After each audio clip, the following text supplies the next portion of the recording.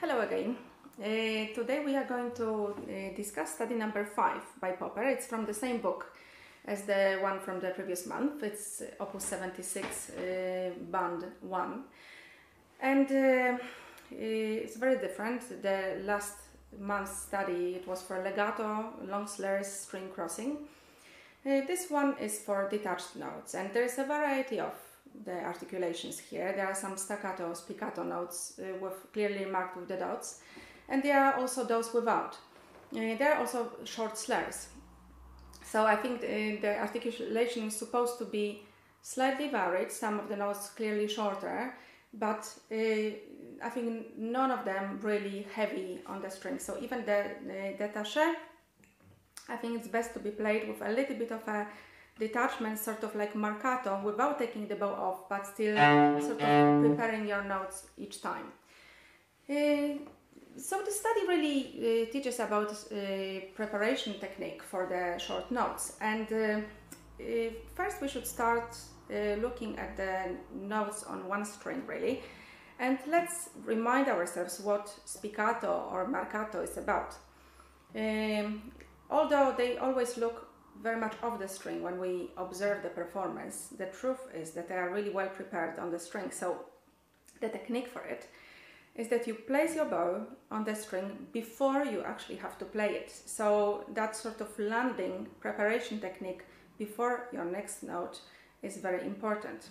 In practice, it looks like that. If we, let's say, have 4 semiquavers, in slow motion they would look this way.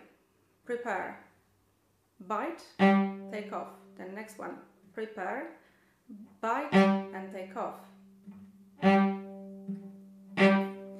So I'm now really exaggerating that preparation, but I think this is the way you really need to practice it first for this to become a habit that stays in your hand, and then you can do it faster and it will still stay. If you don't do that, if you don't prepare the notes, they will just sound a little bit weak. And they will never be properly controlled, so you can never rely on being really on the right string, on the right time, and having a clear beginning. So I'm going to play now the first 4 bars of the study in slow motion so that you can see how I would like you to practice it. So, prepare.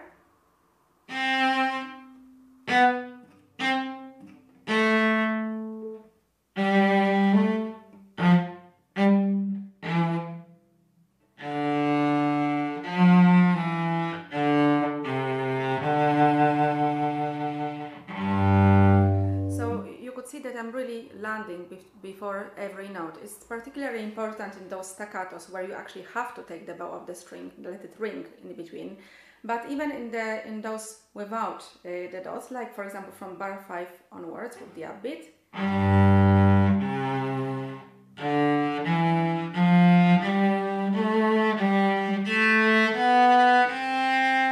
again, having that moment of preparation is just going to make it a lot clearer. Again, I'm practicing without vibrato most of the time because we want to hear what the bow is doing. So don't worry if your practice sounds a little bit dull at the beginning, and I can assure you that if you really take time and practice it really slowly, preparing each note a few times over, let's say, a week or so, it is going to become much more natural, and you are going to be really in control of your articulation. Now, another interesting point in this study is your short slurs. So we are used to sustaining the slurs, and it's certainly true in longer slurs and the different sort of pieces. But in marcato slurs, short slurs, in a piece that is very upbeat in character, very often those short slurs we kind of play marcato. So if you think of your right hand, it should really be programmed to play almost one note. So when you play the first short slur, let's say in bar 2, you don't need to play with sustained, but so for the left hand is 2 notes, but for the right hand just articulate it a little bit and let go as you would do in a marcato. So not prepare and sustain, but prepare and let go while staying on the string. So that's the difference between this and staccato, where you would take off. Now, if you go to the end of the study, you will have lots of those short slurs in a row, and I think he meant it as a workout specifically for it. So if you are a beginner, that study is quite long and it may be a little bit too much for you. If you are an intermediate player, I recommend you learn it all and look at the ending in particular for your articulation practice. So let's have a look at bars starting from 67. Here we have all short slurs to the end, so you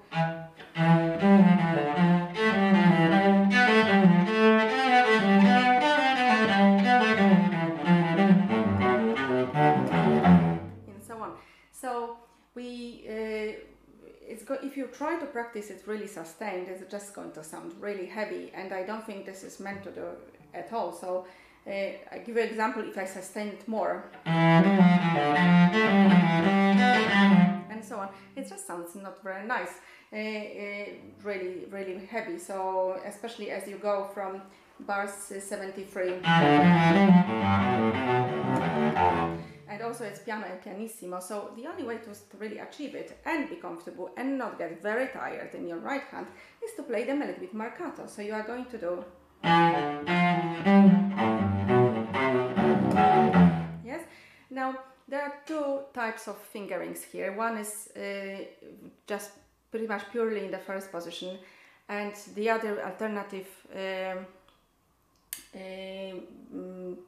model is going to different positions, just mainly second and third.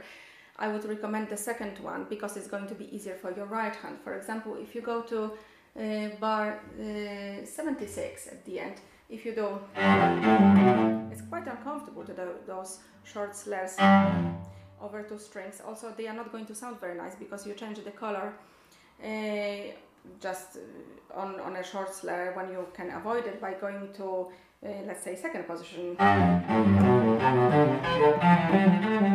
So whenever you have those short slurs, we really avoid changing the strings. Also, it's actually going to be really harder for your bow. You only have 2 notes to play, and not very nice. Sounds much better. So I will always give you 2 fingerings. For those of you who really struggle yet with position changes, you can stay with first position. Be aware that it's going to be harder for your bow.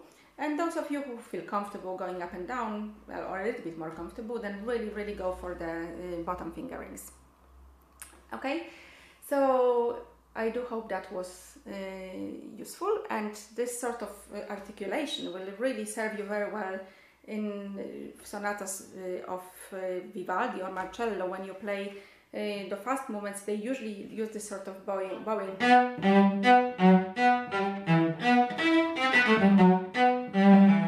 You will have it all the time, so the study is really a preparation for that. So happy practice.